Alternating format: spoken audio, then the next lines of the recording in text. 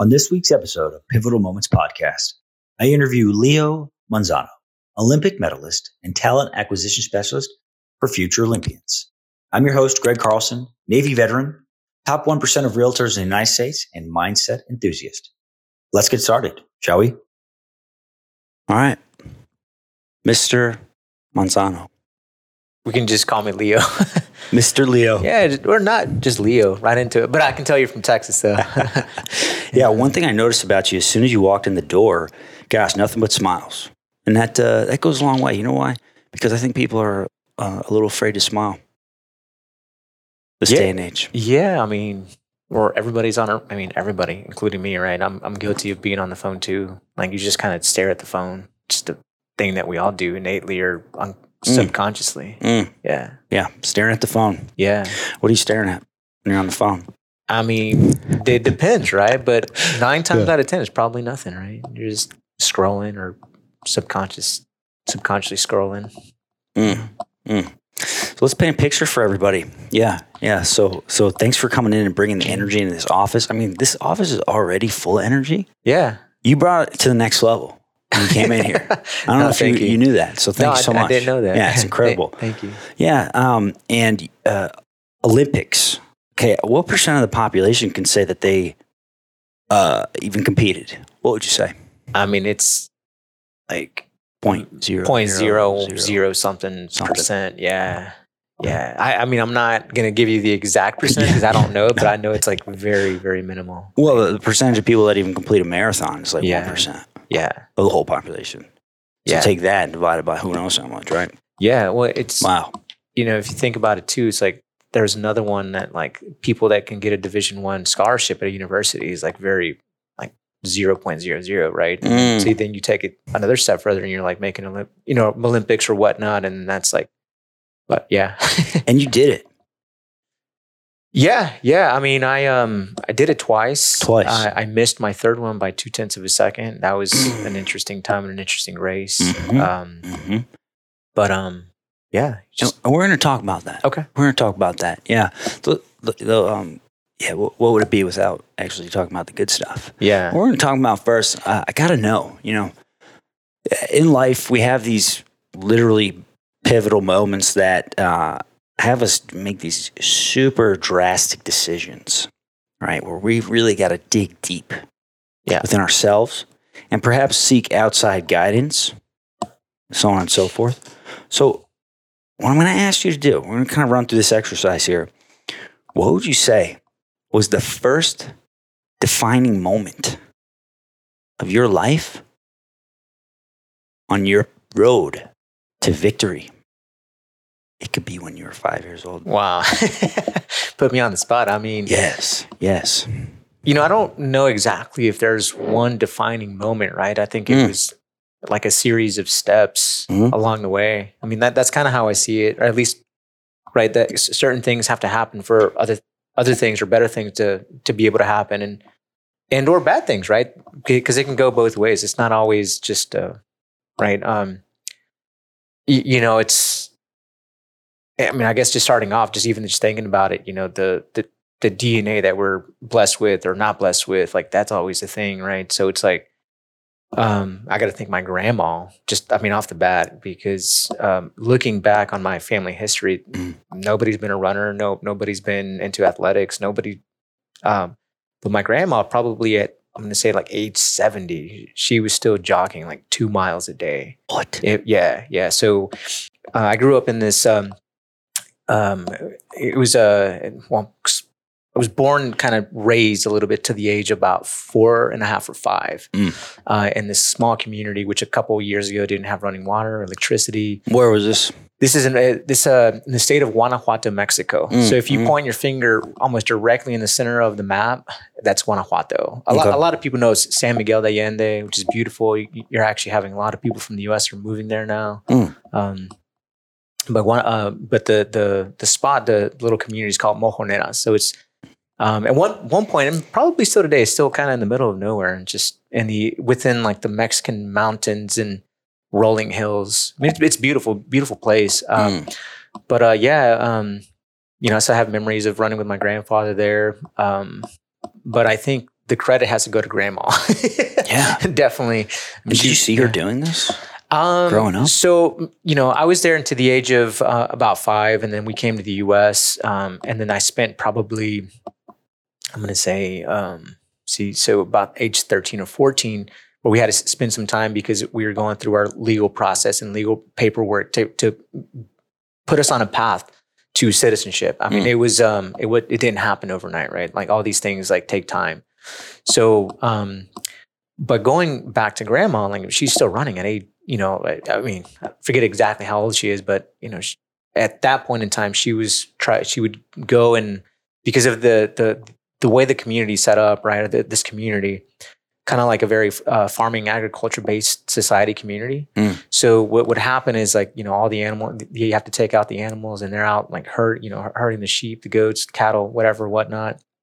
And so grandma would have to go back, jog like a mile to the house, grab food from my grandfather, and then take it back to my grandfather. So I guess probably 2 to 3 miles, 4 miles a day or something. Well, just jogging. And she was, in her typical like Mexican colorful thing rolling, right? Yeah. So credit to my grandma for the genes, because no one else in my family, at least that I know of, probably, I mean, I'm sure they have them, but another thing is like, how do you develop that? Wow. Okay. So you got to see that. Was that inspiring at all to see that? Well, initially too, right? What happens is that sports in Mexico, or at least in these agriculturally based, communities, are not a thing. I mean, sports you do, no. It's like people see the next big sport is soccer, and it's like you only see that on TV, right? Or like there's, and the next way out is like, hey, you come to the U.S. and you kind of like grow up and you find a way to get here and work, and you work, your butt off, your tail off, and all that. So my family brought me over when I was about 4.5 or 5, started kindergarten in Marble Falls, Texas.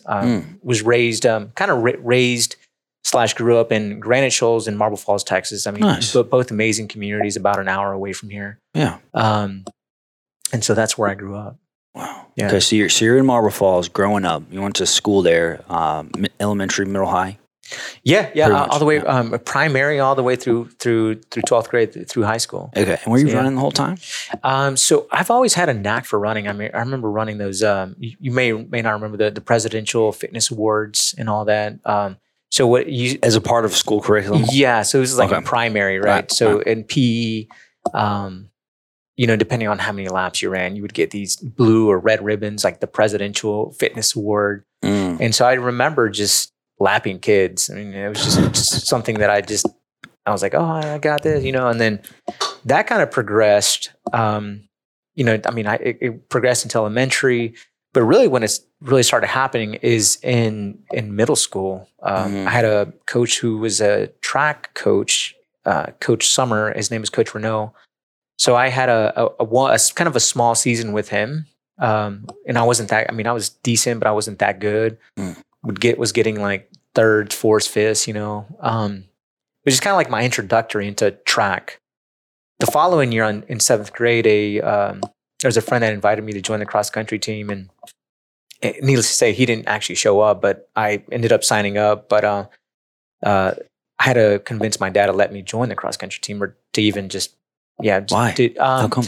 So in the Hispanic Mexican community, it's like, again, sports are looked at as just kind of like, hey, you're being lazy. This is something that you do in your off time for fun. Yeah, for fun. Yeah. It's not seen as like, hey, there's potential, there's possibility. It's not seen like that. And so, I come home and I have to ask my dad, I'm like, hey, can I join the cross country team? And he's like, well, no, like, and he's like, you gotta work, and I'm like, oh man, well, as a kid, I think I'm like 12, 13 at that time. And so I decided to make a deal. The deal was like, hey, like, let me join the cross country team, and I'll work during the summer and help with at least my own expenses or some household expenses. And then that's how he was like, okay, that sounds fair. So are you serious? You bartered with your father, yeah, to be able, to run cross country. Yep. I think that's a valuable lesson there. That everything's negotiable. Yeah, it can be. It can be most of the things. Most of the things, yeah. right? But as a kid, it's you know, there's a saying that it's like you only know what you don't know, or something like that, right? Sure. And so at that point in time, I didn't know what I was doing. Like I was just like, hey, this is what I want to do. But perhaps it was, you know, everybody has a calling, right, or a calling impulse to do certain things, right? And for me, it was running, and that I found a lot of joy in that. Now, it seemed like the first roadblock, so to speak, on your path to greatness was, in fact, your dad. But it might have been a small roadblock because he kind of bent, so to speak, kind of easily. Yeah, you know, right? Or no? Yeah, yes and no, right? Because there were other roadblocks. Like, and we're gonna get to those. He was, you know, he was pretty intense sometimes, and you know, sometimes a little bit on the physical side. So that was, you know, there were some things that I had to kind of get ahead, but also, like, you know, growing up, you know, it's you know, you're a boy, and then all of a sudden, you know, right about that age, 12 or 13, you start becoming a man in a sense, right? Like, I mean, of course, there's still a lot of growing up to do. Get your own voice. Yeah. At that point. Yeah. So, you know, going back to the, so, you know, I make this deal with him. And so during that time, during that time, I think we only had one family vehicle. And so my dad would drop me off before work. So he starts work like at 6 a.m. He's been going to work. I mean, he's been working at this place for like 30, 40 years, like just for a long time. Starts at 6 a.m., leaves work at 7 p.m. or something like that. Like in something, yeah. Dang. So he would drop me off like at 4:30 or 5, like probably like 5. And so for the longest time, I was always like the first one to like show up. Yeah. Like, it would be like, you know, 4:30, 5:30 in the morning. And then I was just like, okay, well, I guess I'll take a nap, you know, while everybody gets here. And then right about like 6:15, everybody would start rolling in. My gosh. Yeah. So, okay, you woke up, you got a nice little power nap in. Yeah. And you're fresh and ready to go. More or less, right? I mean, sometimes it was cold, you know. I can only imagine. Jeez. Cold winter morning. Yeah. Okay. Yeah. So, you know, I did that all through, I guess, what was it? I guess middle school into high school. And then right about like my sophomore year, I finally had a vehicle. So and then I was driving myself after that. Okay. Yeah. Okay. So bringing it back, you're running pretty much as you can, right? Because it was a part of you, part of who you are, right? Ever since, when was that time where you knew you were hooked? I'm going to say that it was probably right at my 7th grade year when with a coach. Yeah. Her name is Coach Nallman. And during that time, so, you know, coming up where I'm coming up from and, you know, not having the resources, you know, so like I had these, because I had started working also even previously before that. I started working right maybe like around 12, right? So I was like going into my 7th grade year, I had already had some work boots were considered probably like hiking boots. So, you know, I show up to my first day of practice and I'm like just wearing, you know, hiking boots, jeans, and a dress shirt. Just start running like that. And then everybody's like, oh man, this guy's still doing well. Like considering he's, you know, running in this stuff. And so maybe about 2 weeks in, Coach Nallman gives me a pair of shoes, shorts, and like just like the running attire. Wow. And that kind of started changing some things. I'm like, whoa, like, I mean, I know we didn't have a lot, right? I mean, maybe at that point my parents couldn't quite afford, or they just didn't quite see the investment in a pair of shoes, right? And so she gives me a pair of shoes, she gives me the apparel, and then it's like kind of from there, like one of my first meets. I mean, you know, I'm a 7th grader. They put me on the JV for the high school. That's cool. And I ended up winning the race. Are you kidding me? Yeah. Jeez. Yeah, as a 7th grader in a JV race, yeah. That's amazing. It was in Lockhart, Texas. Whoa. So, that's really cool. Yeah. I bet that made your week. I didn't know what to think. I just wanted to win. I was like, man, I'm racing against these older guys, bigger guys, and I just wanted to win. And I won the JV race as a 7th grader. Man. So that was kind of like a thing, right? And then you know, going into the next following years, I'd always try to do summer track, but I was always working. And then into like the school year, like track season and all that. So just kind of found a different way to run. I think we might have somebody coming in. Yeah. Yeah, no, we're good. Okay. Yeah, we're good. Let me ask you, what age were you when you competed in the Olympics? So I was, I'd already gone through high school, went into college, got a scholarship to run at the University of Texas.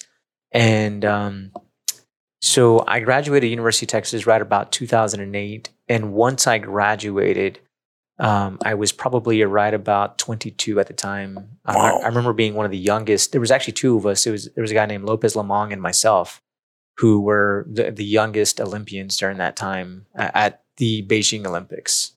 Like you two? Yeah. Were the youngest. We were the youngest. Yeah. During that time, at least for track and field. Yeah.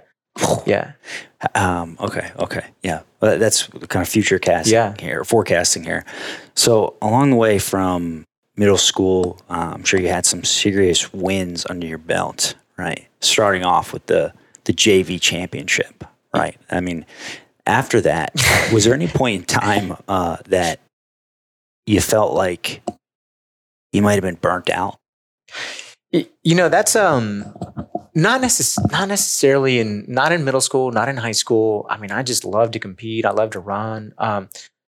In middle school and in high school, something that started happening, like I guess as I go into high school, let me just explain this, because when I go into high school, all of a sudden, so my sixth grade math teacher, it kind of known about me. And as a middle schooler, people started kind of hearing about me. It's like, hey, there's this kid that can run, and the way that I'm running and all that. And there's all these little cool connections. So my sixth grade math teacher, and then also one of my track coaches as a 7th and 8th grader, Coach Storer, right, which I'll bring in a little bit later on.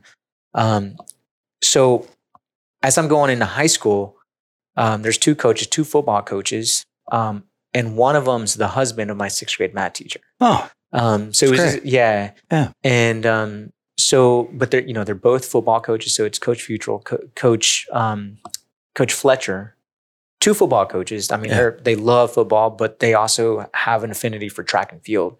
They're more on the distance side. They've had some, state, kind of like state, qualifiers or state champions already in like the 100, 200. But they've never have really dealt with like a middle distance runner or distance runner. So as football coaches, I have to hand it to them, because they did their due diligence and going back and really trying to figure out, like, hey, how do you coach a middle to long distance runner without burning him out? Right. And I think they did an incredible job, because I still credit the longevity in the sport that I had. I mean, I competed for like 21 years. And I credit them, actually. It's really amazing, because they didn't burn me out. Right. And so as a kid, the whole concept of training was quality over quantity, where you have some kids that are running like 70 something miles in high school. I mean, I was running like 30 to 40 miles per week, but probably at a higher intensity. Interesting. Yeah. Good. That makes sense. Huh. And then when it comes to recovery, Zhangji, the jiu-jitsu champion, had touched upon this. And he said some really interesting things that I had never, ever thought about. He says, we grow when we rest. We'll leave it at that. I'm curious to see your take on recovery. Yeah, I mean, there are so many things, right? When you think about recovery, and the recovery stuff didn't actually start happening until a little bit later, because just kind of like you, I'm always like on the go, right? And so, a lot of energy. Yeah, there's a lot of energy, and so I'm gonna probably go right into as I learned more about recovery after my first Olympics. So after my first Olympics, that's when I really started getting into the recovery and like doing all the things and all that. So how come? Well, in 2012, right? In 2008, after Beijing, during that time, I think I finished like, I made the semifinal. Was out in the semifinal. I was probably somewhere right around 12th in the world or something during that time. but I got my butt kicked. Oh man. So, as a guy that, during that time I had just signed with Nike as well. And it was like, okay, well, like there's a future in this. I can do something, but it's like, man, I got to figure all this stuff out. And now like you come out of being in college, or, I'm just a kid, still, 22. And then I'm like, okay, well, there's other things and there's guys that are better than me. And it's like, okay, well, we got to, if we want to be good, like what do you need to do to be good? Yeah. Right. And to improve. That's a great question. Yeah. What do you need to do? Yeah. What do you need? Or what do I have to do? Right. What do I have to do? Right. That's a powerful question. Yeah. I'm sure that was to become at the level, to get to the level that you were at. Yeah. You probably obsessed over that question. Yeah. I mean, it's just an assumption. You do become a little bit obsessive in the way that you carry yourself and the things that you do, potentially even the things that you think. So let me ask you this. Olympics, you were one of the youngest people. Did you say you were going to school 1 year training for that? So I had, I graduated, I graduated in 2008. I think it was maybe the fall or, interestingly, no, I had already, it must have been June or July because the Olympics were in August. Okay. So I graduated like sometime in July, I think, June or July. Yep. Went into my first Olympics. I had just signed with Nike during that time. That fall, I still got to come back and finish school though. Oh, so you're training for the Olympics, going to school full time? Not during that time. So I came back after the Olympics to finish up school. Okay. Yeah. Okay. Yeah. Wow. So you were able to dedicate all your energy and effort. Is that right? During that time, yeah. What did you have to resist? What did you have to say no to in order to compete at that level and to stay in your training regimen? Well, because you weren't running all the time. Going from college to, from 2008 to 2012, there was a big learning curve. Like there was more maturity, right? Because I think in oh boy. Yeah, in college, I like to have a good time. Just like every other kid, like, what's that? Guy like you likes to have a good time? Oh, of course. Not surprised. Yeah. So, it's like, there were things in college, like, of course, right? If you're going to be out, like, hey, you got to be going like at 6:15. That's what I'm saying. Like, I didn't really learn the whole aspect of recovery until later. And so there were times where I would go out and, I'd be down on 6th Street, hanging out, having a good time. And then all of a sudden I'm waking up, going to bed at 3-4 in the morning, waking up like at 6:30 or whatnot. And then it's like, okay, but hey, there was always that saying, it's like, hey, if you're a man at night, be a man in the morning, type of thing. And if my dad taught me anything, it's like, hey, show up. Right. And I still to this day, I think the biggest thing is showing up. Right. Yeah. You got to show up. Yeah. Being able to see your dad keep those intensive hours year after year, 5 a.m., 6 p.m., consistently getting them work. Right. Yeah. He set the example. Yeah. So you had your grandma who was just running everywhere, right? And then your dad setting the example of consistency. That's huge.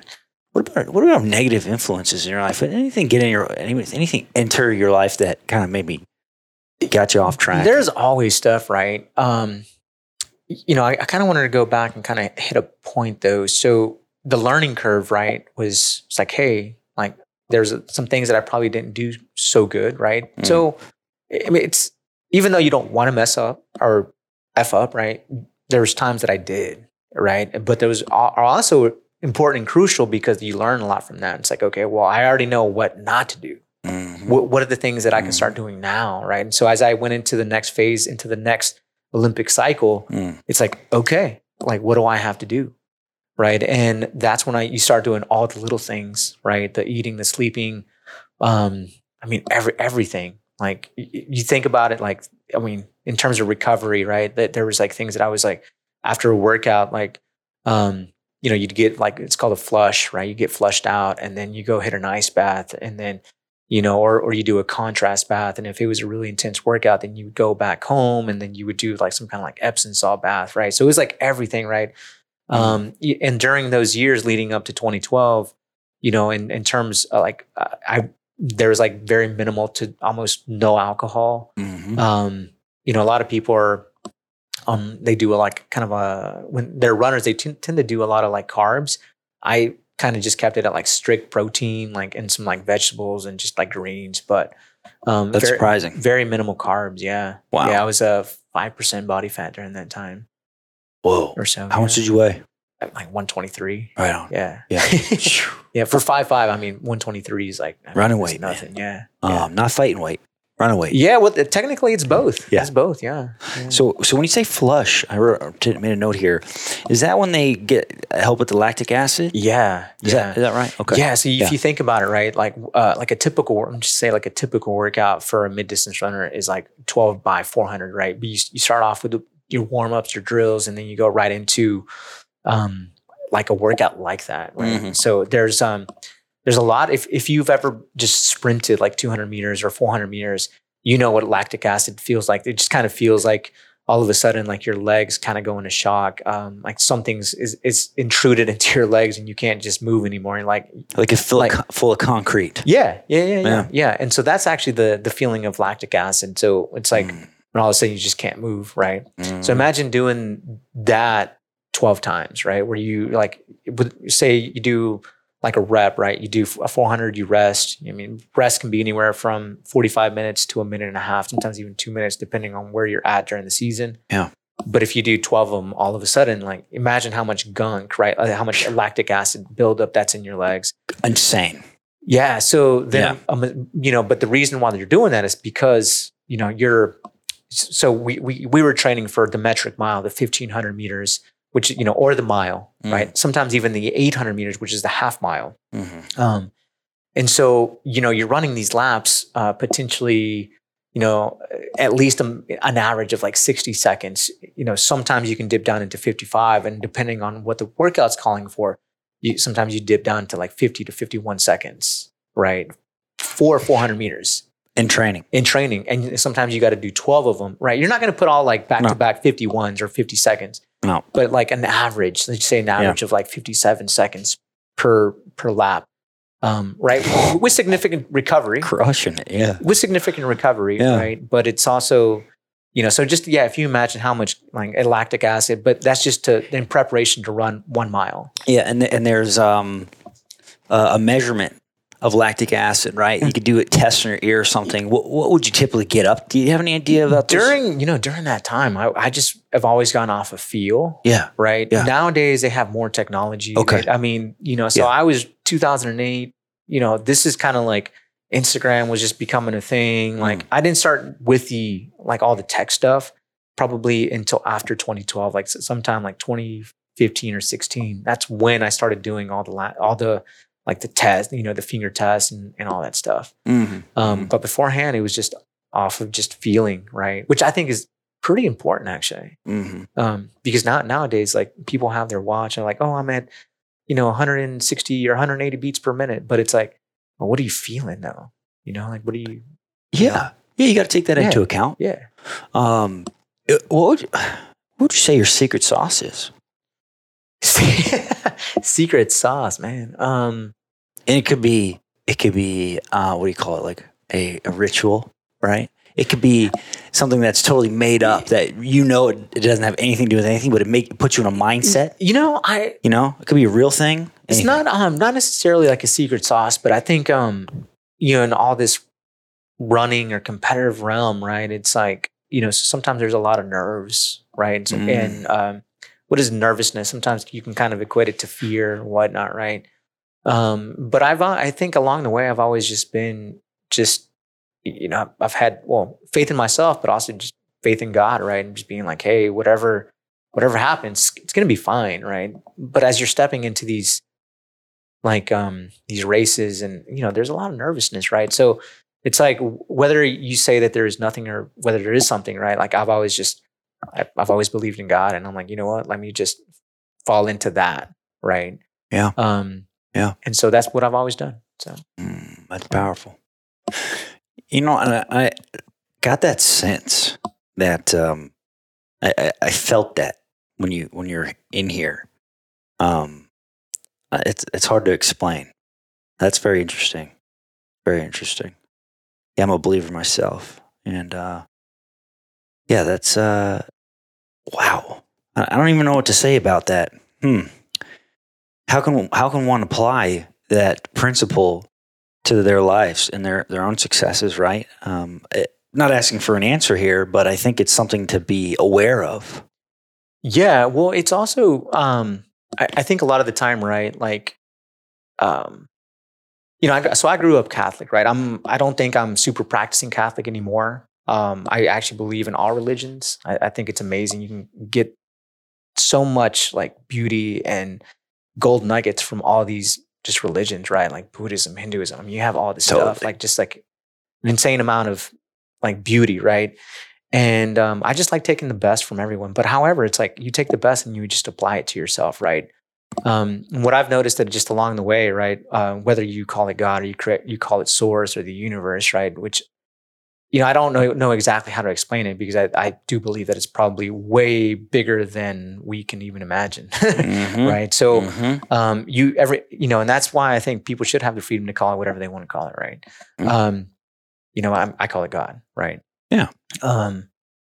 And sometimes, like I also feel that God and the universe kind of go hand in hand, right? Because sometimes, like when you open up and like you want certain things, right? Like you have to kind of bring it back to yourself in a way, and it's just working on yourself, and kind of going back to the racing, right? It's like, hey, if I'm doing everything that I need to do, right, and having faith in myself, having faith in God, and I do feel like they go hand in hand, right? Then it's like, usually the obstacles start kind of like maneuvering, right? But it's also like you got to put in the work. If you don't put in the work, then it's like, then how do you expect for God to help you out? That's like the gas. Yeah. The gas in the engine, right? You got all the components for the car. You got to fuel it with the work. Yeah. Mm-hmm. Yeah. Mm-hmm. So you said that you there were some mishaps along the way, some mess ups along the way. Let's share with the class what all happened there. So 2007, right? Excuse me. Actually, 2009. Excuse me. This is there were so many races. So a total of I've probably made like 10 USA teams. Whoa. Right around that, right? I probably need to go back and check. But actually, you know what? It was 7 USA teams. And then I was at 11 USA championships. But going back to 2009, right? And sometimes like they all kind of, sure. So 2009, I was doing pretty well. Actually, I was, getting on top of everything that I needed to do. I've been kind of training very similar to the way I'd been training, but my body actually needed more different type of training, right? In terms of strength work, which I had no idea during that time. That's interesting. And so I did make a world championship in, I believe it was Korea, and I'm coming around in the semifinal, and then just coming around like the last 200 meters, the last 100 meters, something. And I think it's my left hamstring. I just feel this pop, and I'm normally known for my kick. So people, like, if you go back and watch my YouTube videos, people are like, oh, like watch out for his kick. Just kind of like it's almost like hitting like the NOS button or the nitro, or it's kind of like an extra move that you have. And so people have always known me for that. And as I was getting ready to start that up, it was just like the engine blew off and my leg was just done. That's crazy. So then I didn't make the final, and that was pretty disappointing, especially coming off an Olympic year. I'm like, man, I should have made that final. I didn't make it. What causes a hamstring tear? So there's probably a couple things, but I'm just going to say that it was probably deficiencies and weaknesses that usually stem from the glutes. Sometimes the hamstrings can be pulling more, which actually, at least from what I have kind of dealt with, right? And people could probably tell you otherwise, but at least what I've always dealt with is that the glutes are probably one of the strongest muscles in your body, right? So if you can find ways to activate your glutes so that your hamstrings don't do all the work, like that's actually so it's like these are your motors, right? Yeah. And if all of a sudden, if you have, I don't know, like say, like you can kind of look at what is it? Nowadays there's electrical cars, but like if you look at, certain cars that are still gas powered, they have like a little band, right? That's potentially like your hamstring, right? It's kind of pulling and all that, but it's not your motor, right? But all of a sudden you put that tension, right? And you're making that work more than anything else, then at some point it's going to give, right? So if you think about like your hamstring like that, and that's kind of what happened is like that I was putting a lot of, making it work more than it needed to, or actually the motors are in the glutes. And the good news is about that, right? It's not like you were intentional by not working your glutes. No, I wasn't intentional. Yeah. It was just like, it wasn't a self-deprecating mishap. No, it was just like out of the ordinary. So what happens, right, too, is that the body's smart. The body's so smart. And when you're doing certain things, like it all of a sudden just starts adapting and it becomes very, it becomes like a subconscious program in a way. However, it's your body, right? It's just your body. It just knows and it's smart and it just does. That's right. Cool. So sometimes what you have to do is you have to switch up the work, switch it out, get it out of that state of just running on that program, kind of shake it up, right? Yeah, I know what I'm talking about. And so what I had to do is like completely revamp my strength workouts. I went into Olympic lifts, so where there was more activation in the glutes, and doing other things that were during that time. I wasn't doing like super weights. I'm talking like we were doing like hang cleans and hang clean high pulls, like Olympic style type lifts. Yeah. Those are fun. Yeah. Those are fun. They activate the entire body. And have you been doing that strength training period, like ever in your running career? Yeah. So a big shout out to one of my strength coaches, Trey Zepeda. I mean, that guy. Where's he? He's around town. I believe he was working for a company called Sornex. I haven't seen him in a while, so I don't know if he's still there, but if he is, big shout out to him regardless. That's cool. So thanks to him, I had worked with him in college and it came back to him after like a 2 or 3 year hiatus, and just working with him just really changed up the things that I was it changed up my body physique, my tone, like everything. I just felt stronger. I felt more confident. All these things that we were doing in the weight room. So there's a principle that stands out to me here. I learned it in Tim Ferriss's book, 4 Hour Work Week. There's always a lateral option, right? It seems like you found exactly what you needed to do in your strength training to get you to the next step, to counterbalance what you just gone through. Right. Well, if you also think about running, it's just a forward straight movement, right? So just imagine like all the muscles that you're not using, right? So it's like you have to, at some point, something is going to give if you're just going just a straight motion. And so when you're getting in the weight room and you're doing, there's, if you think of the body kind of like, it kind of is a car, and you think about like how sometimes in the tires you have to adjust certain things, right? So that you might have to help me out here. Yeah, you got the weights in there? Well, the weights are kind of like, so you have to, how sometimes you got to rotate the tires or like almost like the frame, you got to like and balance them. Yeah. Oh, yeah. So the body's the same way. The body's the same way. Like you have to, so a lot of the times it's like, you look at your weaknesses and it's okay, well, what can we do to, strengthen that? So in terms of muscles and all that. Yeah. That's a really good message to people. If we were to wrap that message up in a bow, it would be perhaps check your training styles. If you're doing the same old thing, maybe your body could use a shift. Yeah. Right? Or a quote unquote shock, as some of these like P90X likes to use, or shock your muscles. No, absolutely. Right? Yeah. Just switch it up, right? And you talked a little bit about diet. I thght that was fascinating. A low carb diet as a runner. And what were the competitors typically eating? Any insight on that? A lot of the runners, even more so long distance runners, they usually do a lot of carbs, like pastas and the rice and probably a lot more like floury stuff. But it was like, for me, I just felt like I just always gained weight. Like I was just, there was more weight to it. And then once I cut all that stuff out and just kind of kept it like more protein, primarily more chicken.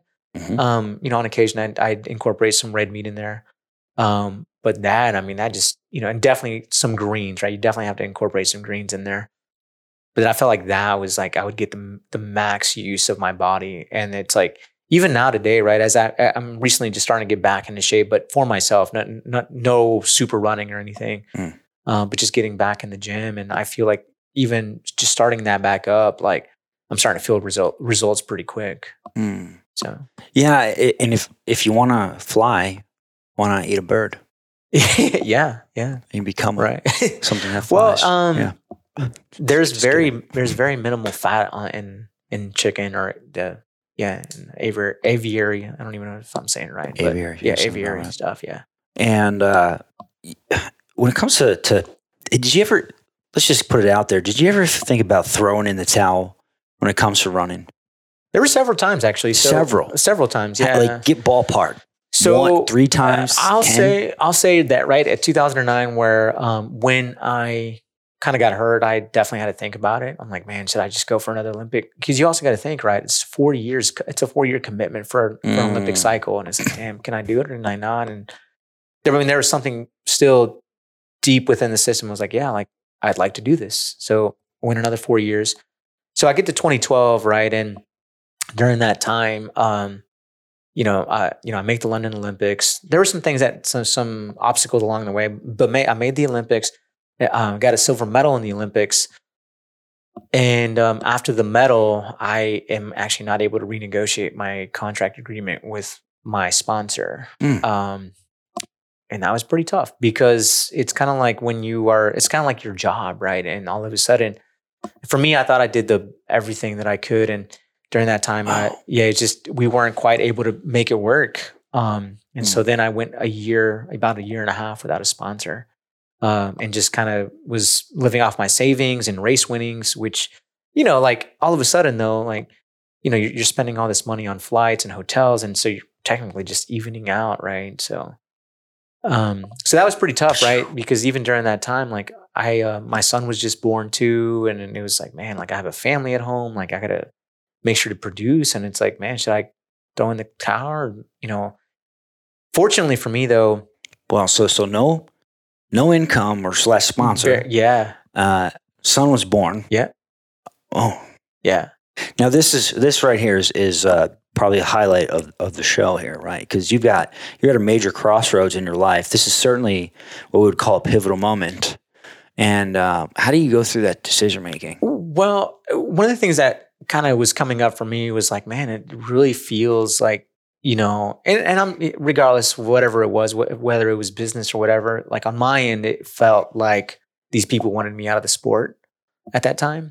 And I was like, you know what? Like I'm going to go out on my own terms. Like, I'm not going to allow anybody else to be like, hey, like it's done. Right.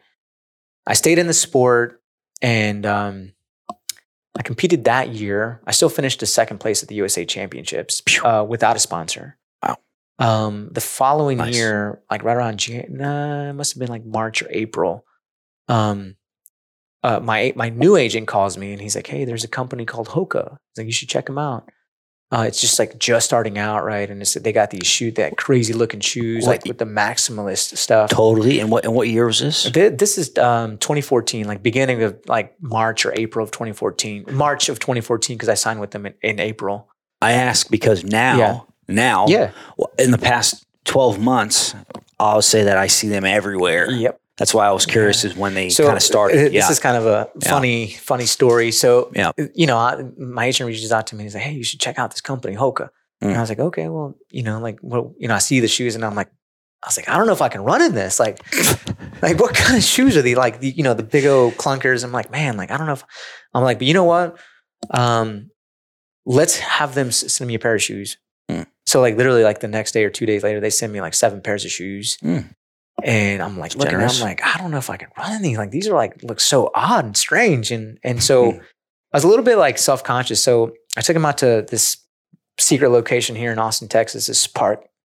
Secret park. Undisclosed where location. Nobody can see me. Yeah. Yeah. It's like, man, like what is this? And so then out of the 7 shoes, there were 3 of them that I liked. And I was like, okay, I could, and at this point there was no other sponsors that were really like reaching out. And I'm like, well, like, I think it could work. Like I could probably make it work. And so I'm like, let me take a chance on Hoka, So after I, more or less decided that I would like to continue the conversations with him, they flew me out to California, and then I met the president there, and then we just kind of hit it off. And then beginning of April, I signed with them. And during this point, they didn't even have when I signed with them, they didn't even have a track spike. But I put it up on social media, like, hey, I just signed with this new company, Hoka.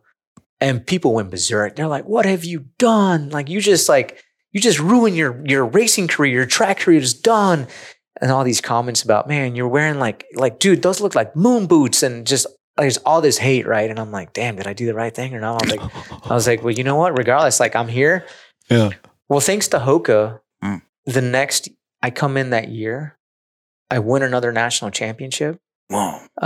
One of the guys that I was supposed to race at the national championship, who was kind of the better guy, or supposedly the better guy that year, he decided not to race the national championship. So then I ended up racing him in Monaco, probably 2 months later, a month to 2 months later. Yeah.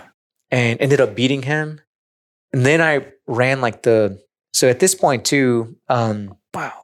Yeah. And so I, according to this guy that ended up commenting on this thread, that, right, he's like, not only did you win the official national championship, but also the unofficial national championship. So, but going back, Hoka took a chance on me, and thanks to them, I was able to continue on, and I continued on for another 4 years till about 2018. Whoa. So yeah. Wow. Just got a random call from your agent. Yeah. Yeah. It's like, hey, there's this company called Hoka, right? You believed in them, and they believed in you. Yeah. That's partnership. Yeah. Yeah. Yeah. And you still are with them. I am. Yeah. Yeah. So now, so I was Hoka's number three athlete, probably their biggest track and field athlete, but because beforehand they were only into trail running. They started off in the French Alps, kind of for these runners that do these. Well, they obviously do these ultra marathons, 100 to 200 miles, depending on what they're doing. Long. And the reasoning for these shoes at that time, the thickness, was because these guys were running down hills, right? And people wanted a shoe that could take the pounding when you're coming down. Have you ever tried running downhill? Oh yeah. And you know how it's just on your knees, it's just brutal, right? So that was the whole reasoning behind the Hoka thing. However, in 2014, the company got acquired by Decker's Brands. And then they just got it the two guys that actually came up with the concept of the shoes, Nico, what is it? Regardless, they look like mad science. I mean, they literally look like Albert Einstein. Great. And Great. so, but yeah, Essential. so they're still involved with the company. They're still making shoes and all that. So yeah. Whoa. Okay. Yeah. So the Albert Einstein crew, they came on. They were an essential piece of the puzzle. Yeah. And so it really interesting and pretty awesome is that when I signed, they didn't have spikes. Within 6 months of me signing, they had a working prototype, which supposedly, right, just coming up with a pair of shoes and making it, is not easy. And especially not in 6 months. And they hashed something out quickly. That's interesting. Yeah. I wouldn't know anything about that. I wouldn't also think, though, that it takes a very long time. Yeah. I mean, there's a lot of things that have, the design, and then, you have to kind of send it out to see, hey, let's get some working prototype. And sometimes they're having to ship out to another country to get the shoe done. It gets sent back, and it's like, where is it to the specs? Does it make sense? All this stuff, right? I mean, I can't fully tell you because I don't work in that department. But, sure. But there's a lot that goes into legitimate engineering. Yeah. Feats. Yep. Yeah. Okay. Yeah. That's cool. Yeah. So bringing it up to the future here, and what you have going on now, and then followed up by the message you like to leave with people, every person you meet. So what are you doing these days? Yeah. That's actually a good question. I do a little bit of everything. Just primarily, I'm really trying to enjoy life. So I spent 21 years running, 11 of those years professionally. And that was really what, that was all I did, right? And so now I'm like, man, there's so much more to life than just running. Of course, running was fantastic and phenomenal for the time that I did it. But right now there's just an entire world to just explore and to see. And I'm like, man, like I just want to enjoy as much as I can. So, you know, I'm a consultant now for Hoka. I'm also a track and field agent. So I work with other athletes to help them in their pursuits. And I've been really fortunate that we've already had a couple Olympians come out of that. Wow. Nice job. Thank you. Yeah. Thank you. It's huge. Yeah. Yeah. And then I've also I've been taking acting classes, and then that's another realm that I've recently been exploring as well. Whoa. So that's still kind of going slow, but it's you know, one step at a time, one day at a time type Passion of project type of thing. Yeah. And then you know, also of you know, we've my fiance and I have also gotten into into some real estate stuff too.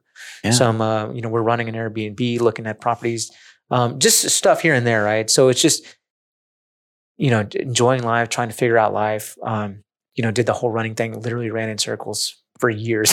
Literally. So yeah. So and now it's like trying to get out and explore life. So that's a fun life. It's the running life or the mixture. Yeah, it is.